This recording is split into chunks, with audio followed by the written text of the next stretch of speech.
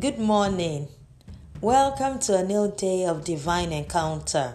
Our strength for today, 7th July, is 1 Samuel chapter 17, verse 37.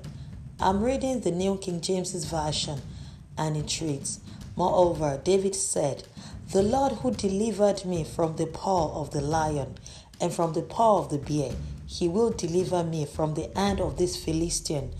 And Saul said to David, "Go, and the Lord be with you."